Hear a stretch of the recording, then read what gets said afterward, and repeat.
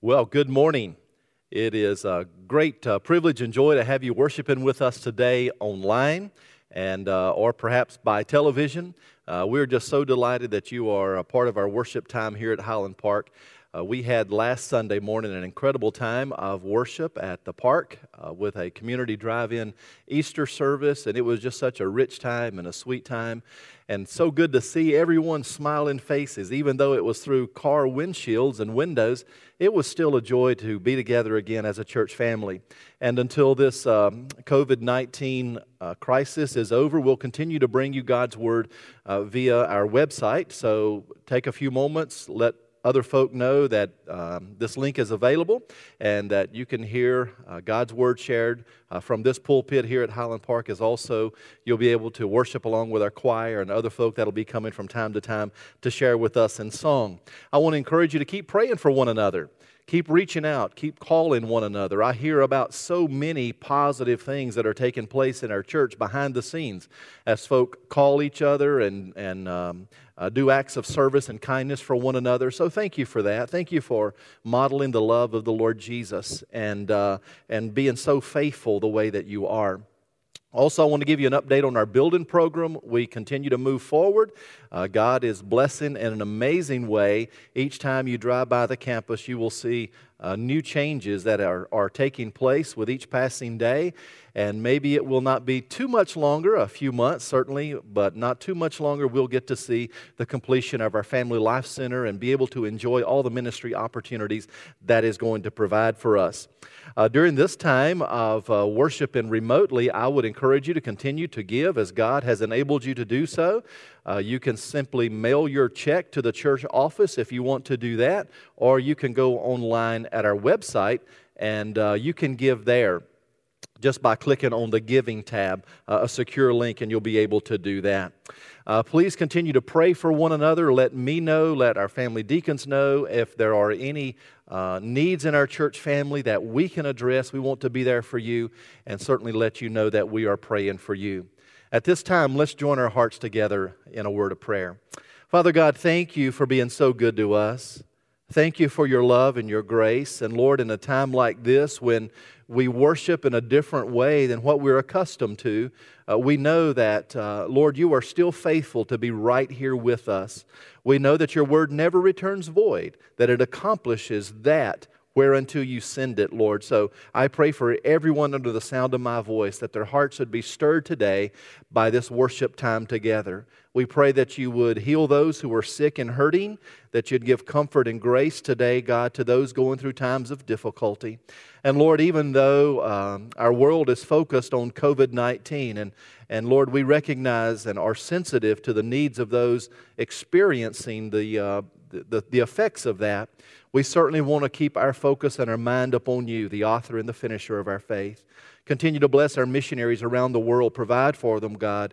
Give them everything that they need, all the tools and the resources to continue to carry that great gospel story. Now just bless this wonderful time of worship together and bless your word as it is a lamp unto our feet and a light unto our path. We ask this in Jesus' name. Amen.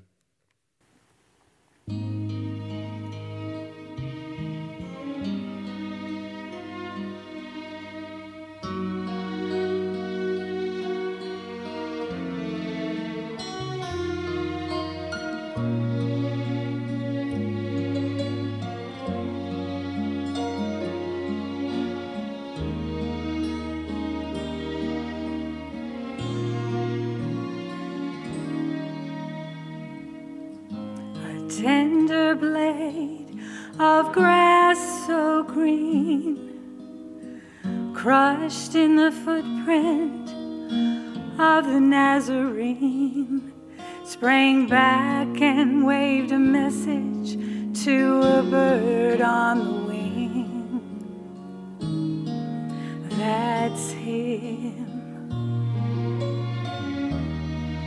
In a muddy old river, in the noonday sun, an outcast kept crying, I tell you, he's the one. A voice out of heaven said, I am pleased with my son. And That's Him. That's Him. He's Sharon's rose. That's Him. A morning star that glows. He's Alpha, Omega, the beginning and the end.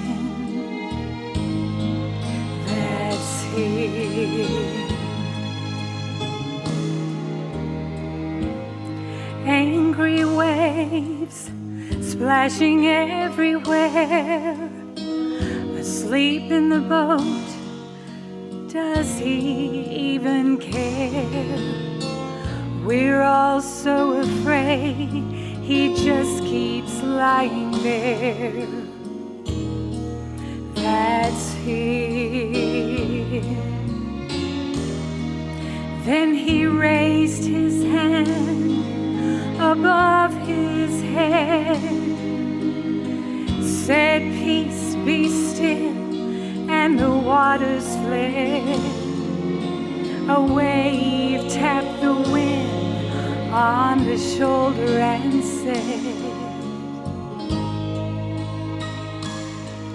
"That's Him, that's Him, that's Him."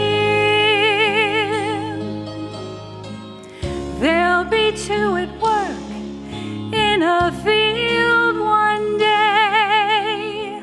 One will be left, the other called away.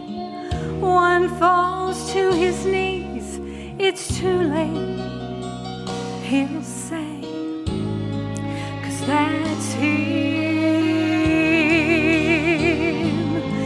And with one foot on the sea and one on the shore, declaring the time will never be anymore. The trumpet will shout like never before. That's Him.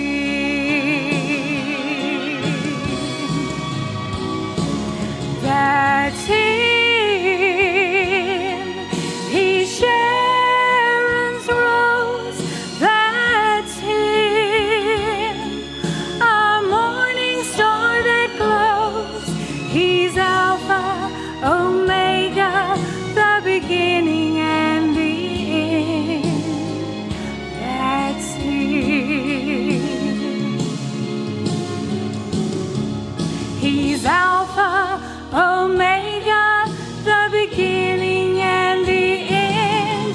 That's Him.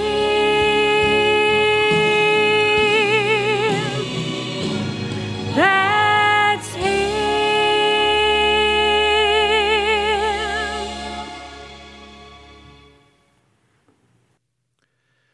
What an incredible song. Marcy, thank you for sharing that with us today. My goodness, a great message in that song, and it certainly does lift up the Savior. I want to speak to you from the Gospel of Matthew today, chapter number 14, a message entitled, "To Keep Your Eyes on the Lord." Keep your eyes on the Lord. Perhaps there's not been a time in my life where we need to be reminded of that more than right now. To keep our eyes on the Lord. I know that I saw the latest news reports, and it says that worldwide there have been some 2 million COVID-19 cases, some 2 million people whose lives have been forever changed and altered by this disease. That's incredible. And about 128,000 deaths. My goodness, if we ever in all of our lives need to be reminded to keep our eyes on the Lord, it is during these days. So I want to talk to you about that for the next little while from the Gospel of Matthew chapter 14, and I'm going to begin reading in verse number 22. Listen to what the Scriptures say. "And straightway Jesus constrained His disciples to get into a ship and to go before Him unto the other side while He sent the multitudes away. And when He had sent the multitudes away, He went up into a mountain apart to pray. And when the evening was come, He was there alone. But the ship was now in the midst of the sea, tossed with waves, for the wind was contrary. And in the fourth watch of the night, Jesus went unto them, walking on the sea. And when the disciples saw him walking on the sea, they were troubled, saying, It is a spirit. And they cried out for fear. But straightway Jesus spake to them, saying, Be of good cheer, it is I, be not afraid.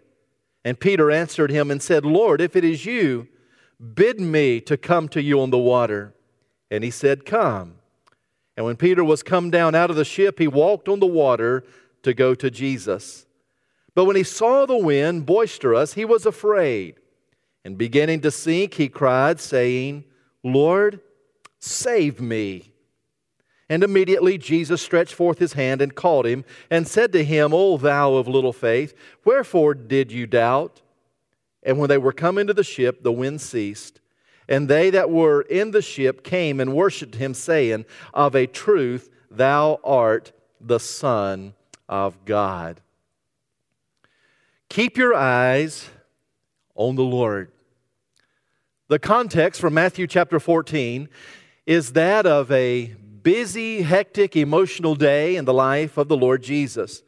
He had just received word. If you go back and read the entirety of the chapter, not even the one before this, you find that he had just received word that Herod Antipas had carried out the execution of John the Baptist. You'll recall that John the Baptist was the forerunner of Jesus Christ. John the Baptist is the one whom baptized Jesus. In fact, you'll remember that scene where Jesus comes down the bank of the Jordan River and John looks in his direction and says, Behold the Lamb of God that takes away the sin of the world. Do you know that Jesus said about John the Baptist that he was the greatest man born of woman? So for Jesus to hear that Herod had ordered and then carried out the execution of John the Baptist certainly must have pained him in his heart, and it must have been a very emotionally difficult time for the Lord. So verse number 13 of this chapter says that Jesus, by boat, withdraws himself to a solitary place. It's as though he was looking for a quiet place just to grieve. A quiet place to be alone with the Father. A quiet place to kind of get his emotional batteries charged again. But those quiet places were not very easy for Jesus to find. The Scripture tells us that the crowds follow after him and that soon he is surrounded by some 5,000 hungry people, 5,000 hollow-eyed people without enough to eat. And the Scripture says that he has compassion on the multitudes, that he heals them, that he speaks to them, that he offers encouragement to them, that he takes little children and he sets them on his lap, and that he also takes just a few pieces of bread, just a couple of fish, and he is able to bless that and to feed the 5,000 who were there that day. And then at the end, there were some 12 baskets of leftovers that were collected. It was such an incredible miracle that the people were so moved, they say, we want this man to be our king. We want him to be in charge. But listen, Jesus knew their enthusiasm was very shallow. He knew them to be a fickle crowd, and he continues to finish what he had started earlier in the day, and that was to retire to a quiet place where he could be alone with the Father and where he could pray. It was getting late in the day, and after dismissing the crowd, he sends his disciples on ahead to the other side of the Sea of Galilee. And he tells them that he would meet up with them a little bit later. And that's where you pick up this story that I just read to you today in Matthew 14. In fact, verse number 22 says that Jesus constrained his disciples to get into the ship, to go before him to the other side, while he sent the multitudes away. And when he had sent the multitudes away, he went up to the mountain apart to pray. And when evening was come, he was there alone. So this is a very tender, somewhat private scene that you see from our Lord, where he has retired to a place of prayer. It is a beautiful, beautiful picture of the humanity of Jesus. Listen, Jesus was a human like you and I are human. And that is, he was touched with the pains and the difficulties and the worries and the troubles of life just as though you and I are. He knows what it is like to be tired. to be criticized. He knows what it's like to be hurt. He knows what it is like to be troubled. He knows what it is like to struggle. He knows what it is like to be accused or to be misunderstood. Jesus experienced all the troubles and all the difficulties of life that you and I would experience because He was a human, just like you and I. Now, of course, the difference of Him was He was also the God-man. But being the God-man did not reduce His humanity at all. He was 100% God and He was 100% man at the same time.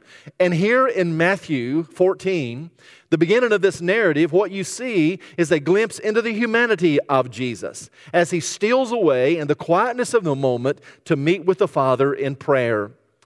And in that prayer, it reveals the human side of Jesus because only humans pray. Animals do not pray. Plants do not pray. Only humans pray. And when we pray, we are demonstrating our dependence upon God. When we pray, we are expressing to God how we need Him, how we long to have fellowship with Him, how we desire Him to intercede on behalf of something that has taken place in our lives. So prayer is something that is unique to the human condition. And that is what Jesus is doing here. After receiving the word about John the Baptist's death, after feeding the multitudes with the little boy's lunch, He is able to steal away and call on the Father for great strength in His hour of grief and pain and difficulty. And Jesus prays to the Father, and He prays as a man. And then what you're going to see when He finishes the prayer, as a human or as a man, He gets up and eventually He steps out on the Sea of Galilee where the disciples are struggling, rowing a boat in the middle of a terrible storm, and He walks on the water expressing His deity. So right here in this one chapter, you see both the humanity and the deity of the Lord Jesus. So since He was a man, He can relate to all of our troubles. Since He was a man, He can relate to all of our difficulty, our sorrow. In fact, the Bible says He was a man of grief. He was acquainted with sorrow. But at the same time, I want you to know that since He was God, and in the heart of Jesus beat the very heart of God, He is able to rise above all the troubles of life. And in doing so, lift you and I above the storms and the troubles of life as well, if we will keep our eyes on Him. When you keep your eyes on the Lord, it actually brings you closer to the Lord. Listen to verse 24. The ship was now in the midst of the sea, tossed with waves, for the winds were contrary. And in the fourth watch of the night, Jesus went to them walking on the sea.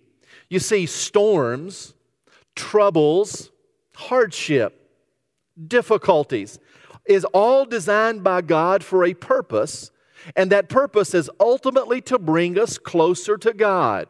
It is to recalibrate our lives. It is to refocus our attention. You know, it's easy to get distracted, isn't it? And to look around at the troubles, to look around at the hardships. But a storm or a hardship is really designed by God. Not that He causes it, but simply that He uses it to recalibrate our attention and to refocus our attention. You see, Jesus knew that these men, His disciples, were going to go through a storm when He told them to get into the boat and go to the other side. This didn't take Him by surprise. He had already orchestrated these affairs. In fact, the Bible says that it was now the fourth watch of the night. Some translations say it was shortly before dawn. That is sometime between the hours of 3 in the morning and 6 in the morning. The darkest time of the entire night. And the Bible, if you could just imagine this scene as the disciples are in the middle of this brutal storm, they had fought the waves, they had been battered by the rain, pelted by the winds. And I remember when we were there on the Sea of Galilee, and we were able to take that little boat ride, similar to a boat of what Jesus would have been in from time to time, except ours.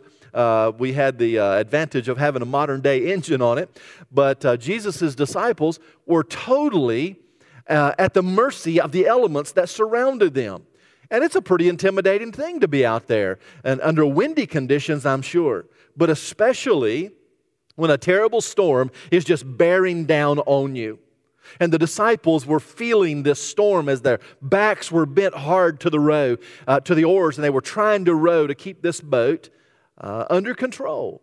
And it was like all of heaven opened up, and that storm was just raging. Right now, in this storm of COVID-19, maybe you're facing some of the darkest days of your life right now. You say, Pastor, only if you knew. Not only did I lose my job, but my spouse, they lost their job as well. And both of us are having to go to the unemployment office and file for unemployment. And we don't know how we're going to pay our rent, or we don't know how we're going to pay our mortgage, or we don't know how we're going to keep our businesses afloat. So when you talk about a storm right now, Pastor, I'm in the middle of a storm. Listen, I want you to know that my heart aches for you, and I pray for you. If there's any way that I can help you, I want you to call me and reach out to me and let me know, because I just don't want to give you words today. I want you to know that you do serve a Savior who loves you. And you have a pastor who loves you. You have a church family who loves you. And we are all in this thing together. And though it is dark right now, the Bible says weeping endures for the night. But listen, joy comes in the morning. As difficult as the time might be that you're dealing with right now, I want you to know that God is still in control of every single aspect of life. Listen to Psalm 139. If I say, surely the darkness shall cover me, even the night shall be a light about me. Yea, the darkness hides not from you, Lord, but the night shines as the day. The darkness and the light are both alike to thee. Isn't that a great passage? That darkness does not interfere with God's ability to see the storms of life that we're in. Darkness does not impede God's ability to know and to see the troubles that we're going through. You see, the disciples were in this fight for their lives. They were toiling, and they were rowing, and they were struggling under very serious conditions, afraid for their lives. And when they thought that all hope was lost in the darkness of the storm, listen, the Bible says that Jesus comes right to where they are, and He's walking on the waves. No doubt there are times when we all may feel like we've lost a battle with our storm or with our struggle. But listen, just as sure as God is in control of your blessings, God is also in charge of our storms. Nothing takes Him by surprise. Isn't it great to know that the one who created the entire universe holds the universe in the palm of His hands? That He has the hair of our head numbered, and the Bible says not even a sparrow, listen, not even a sparrow falls to the ground without our Lord knowing that. The darkness of the storm doesn't keep Him from seeing your troubles. The darkness of the storm, it may make you feel alone, but I can assure you, you are not alone. You have a friend who sticks closer than a brother, who has promised that He would never leave you and never forsake you. So when things seem the bleakest, just look around. Jesus is there. He'll show up. He may not keep you from going through that storm, but I want you to know He'll walk with you through all the hurricanes of life. My mind goes back to, we call them the three Hebrew children. They're better known by their Babylonian names, Shadrach, Meshach, and Abednego. Their Hebrew names are Hananiah, Azariah, and Mishael. You remember a time they were thrown into the furnace under the command of Nebuchadnezzar. In fact, he had asked that the furnace be heated 7 times hotter than it had ever been heated before.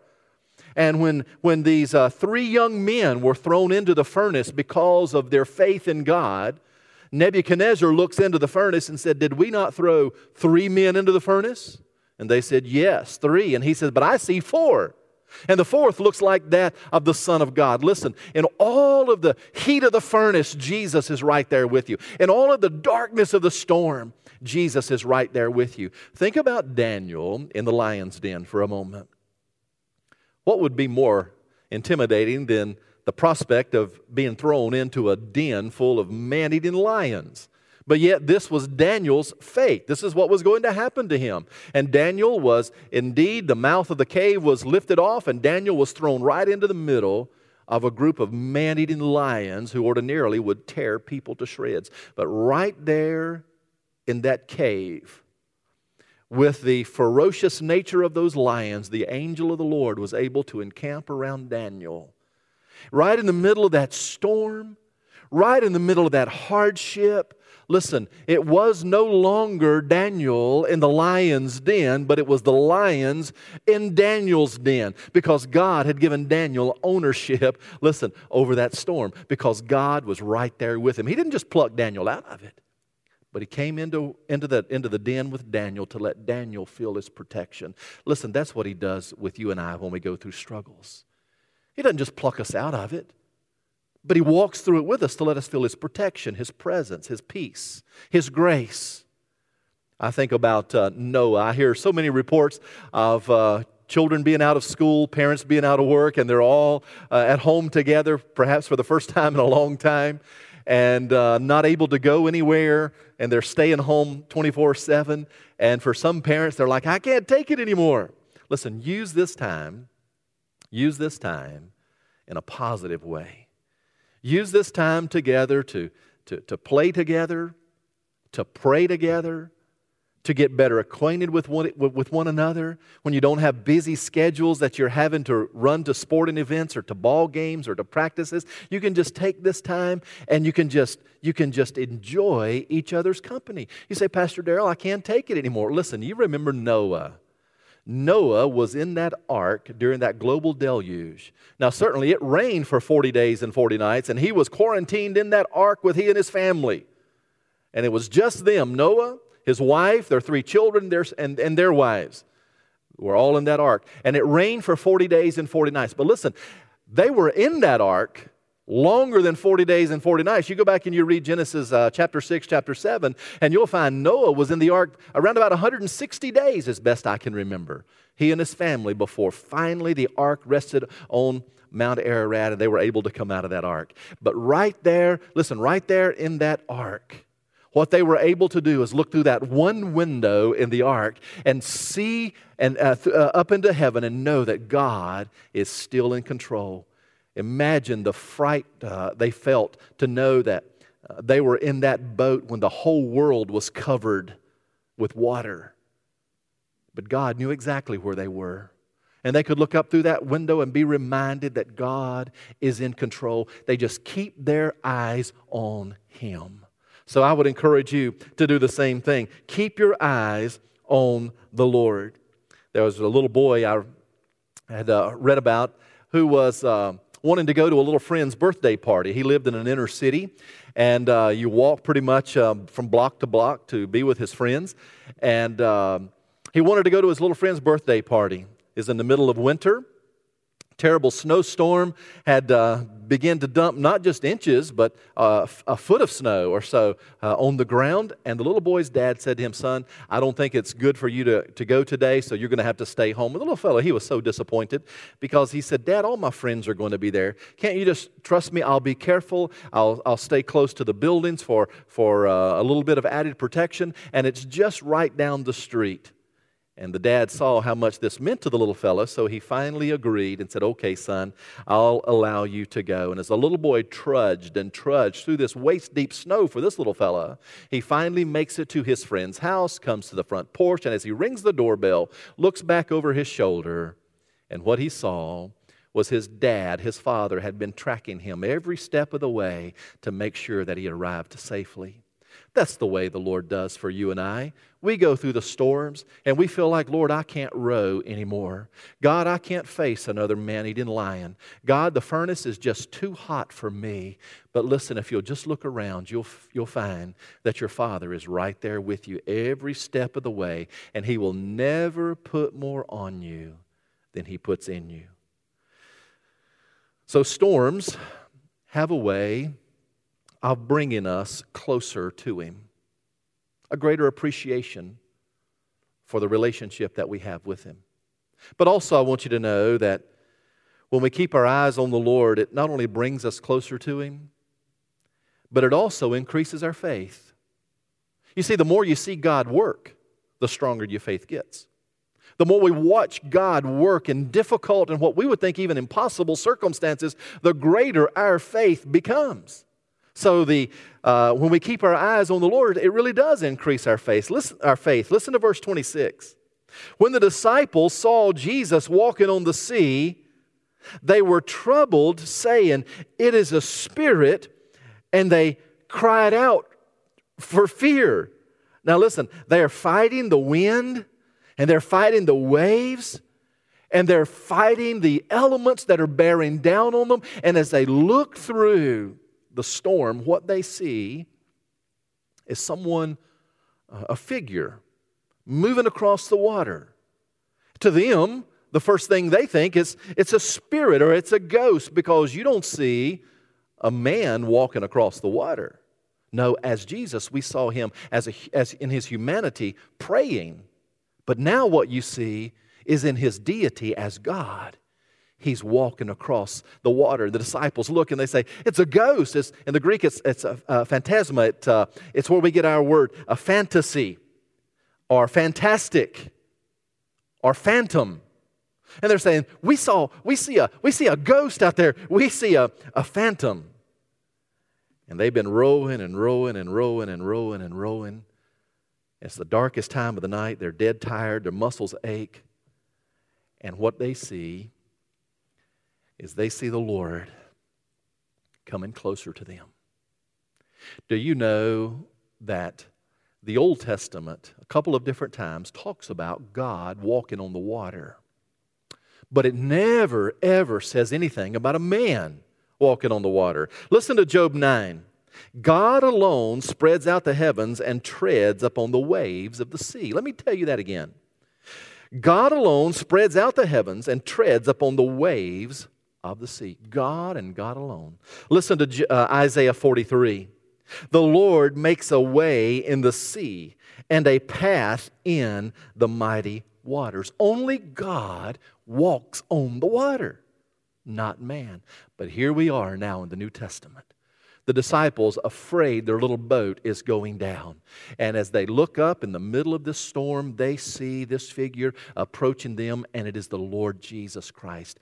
The man who had just prayed and fed the 5,000 earlier in this text, now as God is moving right into the storm of these disciples, the struggles that they were facing as God. Do you know the Bible says in Matthew 1 that when the angel told Joseph about Mary conceiving with God's son, that she would bring forth a son, and the Bible says that they would call his name Emmanuel, which being interpreted is God with us. What better passage in all of Scripture do we see God with us than when Jesus comes walking on the sea to the disciples? Notice verse number 27 says, "But straightway Jesus spake to them and said, Be of good cheer, it is I, do not be afraid." At first they thought it was a ghost. But as he spoke to them, the reality dawned upon them that this is our Savior. Back in the fall of last year, my wife and I were riding our bicycles here on the community walking trail. And it was fairly early in the morning, best of my recollection. And I had on a hat and I had on a pair of sunglasses. And on that day, I was not wearing a coat and tie like you normally see me in. But I was wearing a hat, I was wearing sunglasses. We were riding our bicycles on the trail. And, when you're riding your bicycles, you're moving along at a pretty good click, and we're just going down the trail, and I just happened to pass someone, or I met someone. They were walking in one direction, and I was riding my bike in the other direction. And this person was a member of our church family. And just as I kind of looked up to them, or looked at them, by the time I really recognized who they were, I had just gotten past them. But I called out their name, and I said, "Hello, so-and-so." I called their name, and then I just zoomed on past. And then I don't think I saw them again the remainder of the day. The next time we were at church, that person came up to me and they said, "Pastor, I saw you coming, but I didn't know it was you. I saw that person on the bike, but I had no idea it was you until you spoke. And when you spoke, I knew your voice, and I knew it was you." Listen, Jesus said, "My sheep know me. They hear my voice, and another they will not follow." Here's the disciples on the Sea of Galilee thinking that their boat is going down. And Jesus comes to them and He says, guys, don't be afraid. Don't be afraid. It is me. It is I, He says. Be of good cheer. And He used that expression that the disciples would immediately know because it links. That expression links to what was said about God in Exodus chapter 3 when God said, when Moses asked Him, who do I tell Pharaoh sent me? God says, tell him, I am sent you. And now right here in the middle of this storm, Jesus said, don't be afraid. It is I. The one who created the universe, the one who created the wind and the waves that are pelting your skin right now. Don't be afraid, because what might look outside your control is certainly within His control. So He says, don't be afraid, don't worry, don't be upset, because it's just another storm that you're going through. And storms have a way of bringing us closer to the Lord, and storms have a way of increasing our faith. As I've already said, the more you see God do, the more you see Him work, the greater your faith comes. You see, when Jesus came forward and He said, it is I, don't be afraid. An emphatic personal pronouns. The same statements that Jesus would use when He said, I am the door. I am the way, the truth, and the life. No man comes to the Father but by me. In John, He gives us 7 I am statements. I am the bread of life. I am the good shepherd. Do you get the picture? The more you see God do, if you'll keep your eyes on Him, the greater your faith becomes. You say, but Pastor, you don't know what it's like. You don't know what it's like getting laid off. Or you may not know what it's like having a loved one that is sick with COVID-19. Or Pastor, maybe you don't know what it's like to see the situation of my life. I don't know everyone's situation, but I know that God knows your situation.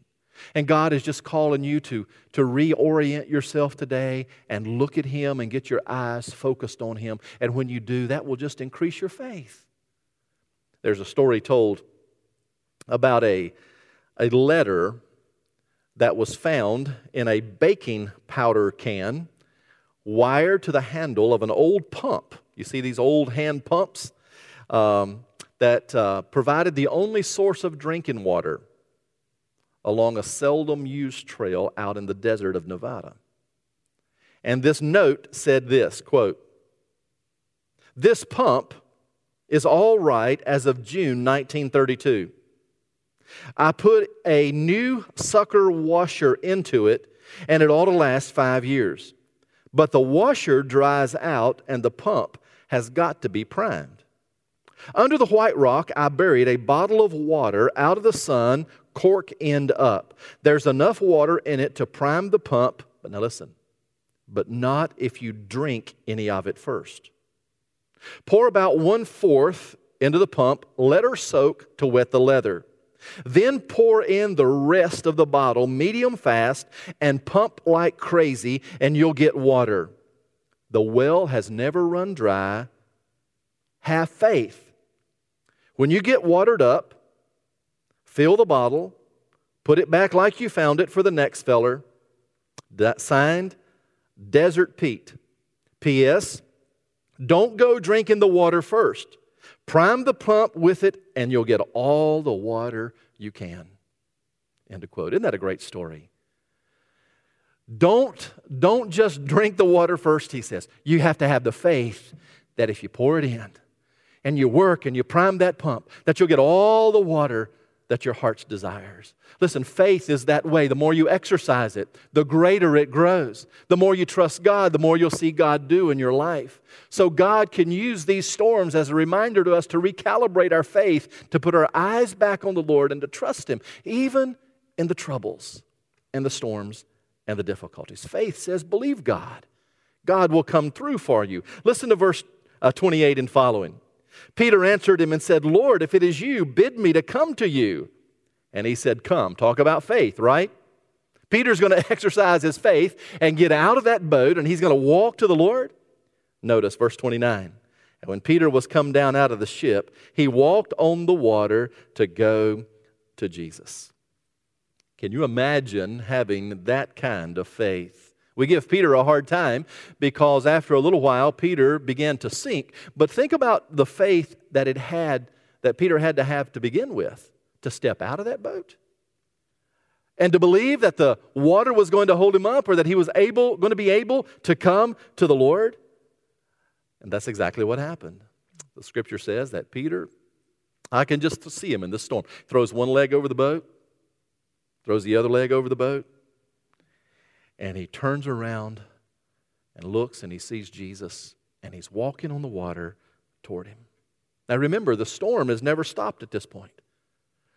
The rain is still coming down. The wind is still blowing. The waves are still crashing against him. And behind all of Peter's back is this little fishing boat, and the disciples are still working to try to row it under control.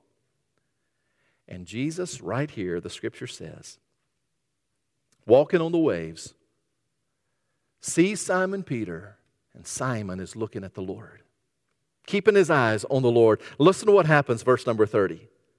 But when he saw the wind boisterous, he was afraid. Boy, that's what happens, isn't it? Fear is a very real human emotion. Fear is awakened with difficult circumstances. Fear is awakened with the unknown. Fear is awakened with what if? What if this happens that I don't have control over? Or this happens that I don't have control over, I don't have a solution for, or I don't have answers to. Peter, as he started to look around, the Bible says that he was afraid. He was afraid of the storm that was swirling all around him. And put yourself in his wet sandals. Can't you too relate to that? Peter was afraid, and beginning to sink, he cried out, Lord, save me. Lord, save me. It's one of the shortest prayers in all the Bible because it's a desperate prayer. Listen, when we are desperate, we just call out on God and we say, God, I need you to come through for me. And God will. You see, for Simon Peter, what had happened was as he started looking around at the troubles and the things that were outside of his control, he got his eyes off the Lord. And anytime you get your eyes off the Lord, you're going to begin to sink right down into the mess of what you don't want to be in the first place. And the only way to rise above that is to keep our eyes on the Lord. Because when you keep your eyes on the Lord, it increases your faith. When you keep your eyes on the Lord, it brings you closer to Him. And when you keep your eyes on the Lord, you'll finally really see God for who He is. And here Simon Peter was going to see that. In verse number 30, the Bible says that he began to sink. He cried and said, Lord, save me. And immediately, I love this passage. It's one of my favorite scriptures. Immediately, Jesus stretched forth His hand and He caught him. You keep your eyes on the Lord, He's not going to let you go down. You keep your eyes on the Lord, He's not going to leave you destitute. You keep your eyes on the Lord, there might be situations for which you have no solutions, but there is nothing for which He will not have solutions. You keep your eyes on the Lord, there still may be situations that you don't know how they're going to pan out and work out. But if you'll keep your eyes on Him, I'll guarantee you every single time, God works all things together for your good and for His glory. So those storms have a way of redirecting our attention. And when we get our eyes on the Lord, it brings us closer to Him, it increases our faith, and it helps us to see Him as He really is. Jesus said to Peter, as He reached down and took him by the hand, He said, oh, you of little faith. He said, why did you doubt? Why did you doubt? Oftentimes, I have found this true in my own life. I know the devil is a liar and the father of all lies. But oftentimes, I believe what the devil says and I forget about what God says. Listen, don't ever believe what the devil has to say as he whispers in your ear, because everything he will tell you is negative, everything he will tell you is a lie. But oftentimes we believe it and we swallow that hook, line, and sinker. I want to say to you, listen to what God says. You can always depend upon that. You can always trust that. You can bank your entire life on that He has your good at heart. So the Bible says Jesus reaches down, and verse 32 says, and when they were come into the ship, He just gets Peter by the hand, brings him back into the boat. The Bible says the wind ceased. And they that were in the ship came and worshipped Him, saying, of a truth, Thou art the Son of God. When we're going through a storm, there might be times that we're tempted to think that God does not care, or that God is unaware, or that God doesn't know about your particular storm. He knows about everyone else's, but He doesn't know about your particular storm. Or you may feel as though God might be distant or cold or not here. But listen, don't ever fail to look up. God's eye is on the sparrow. God watches over you with absolute attention and affection. He just takes Simon Peter by the hand, and in that moment of Peter's desperation, just picks him up and brings him into that boat of safety. You see, He is in control of the storms. Not me, but He is in control of the storms. You see, sometimes it's hard to see what a blessing a storm can be.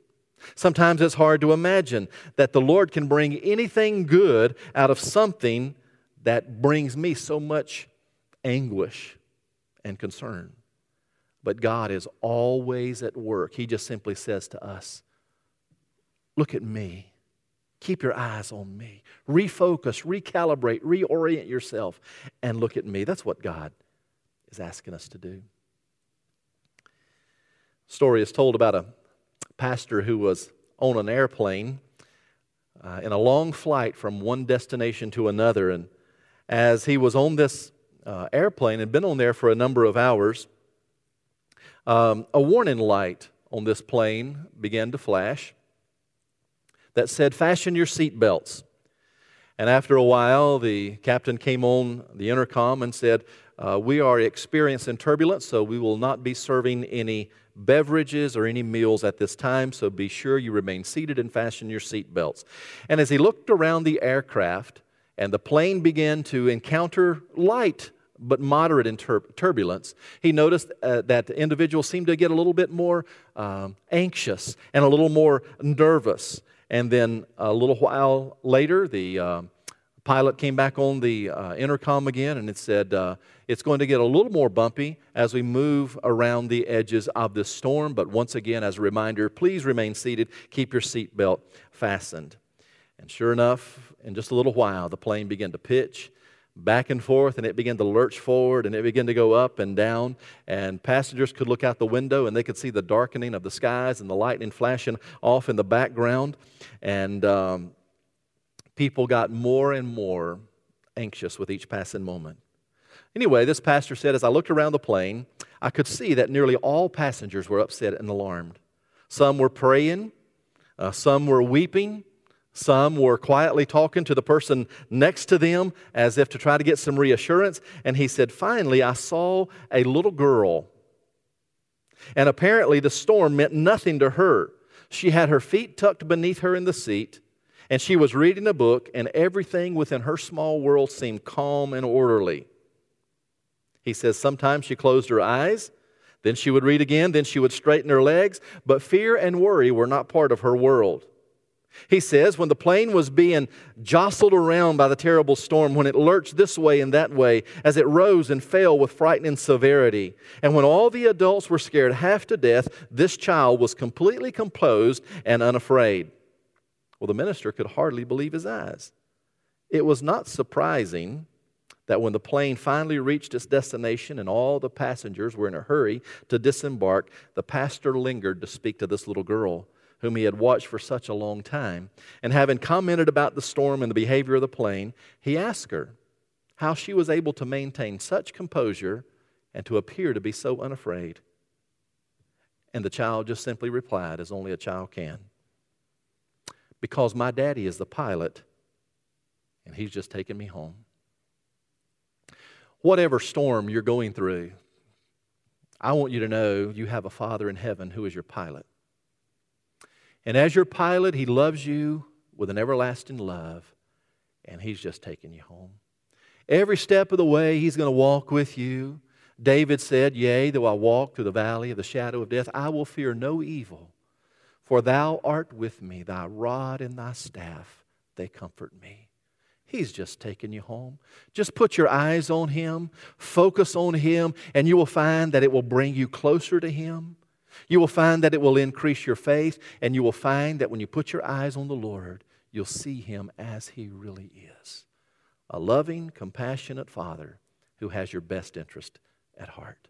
Let's pray together. Father in heaven, thank you for being so real. Thank you for being there through every difficulty, through the thick and the thin. Thank you, God, that you're that constant. Lord, you tell us, I'll go with you even to the end of the age. Bless those under the sound of my voice. Bless those, Lord, that may be hearing this message that have never opened their heart to the gospel of Jesus Christ. I pray, Lord, that today, as they've heard this message, that they would say, I want Jesus in my life. That they would repent, pray, and tell you, Lord, that they are sorry for their sins and that they've invited Jesus to come and save them. Then, Lord, just work in the lives of our folk who are hurting. Work through all of our healthcare professionals, our doctors, our first responders during this COVID crisis. And through all that we experience, may we keep our eyes upon you, the author and the finisher of our faith. We pray all of this in Jesus' name. Amen. At the beginning of this message, you were blessed to hear Marcy Mills come and share a great song of encouragement. And at this time, she's going to close us out with another beautiful song today. Marcy.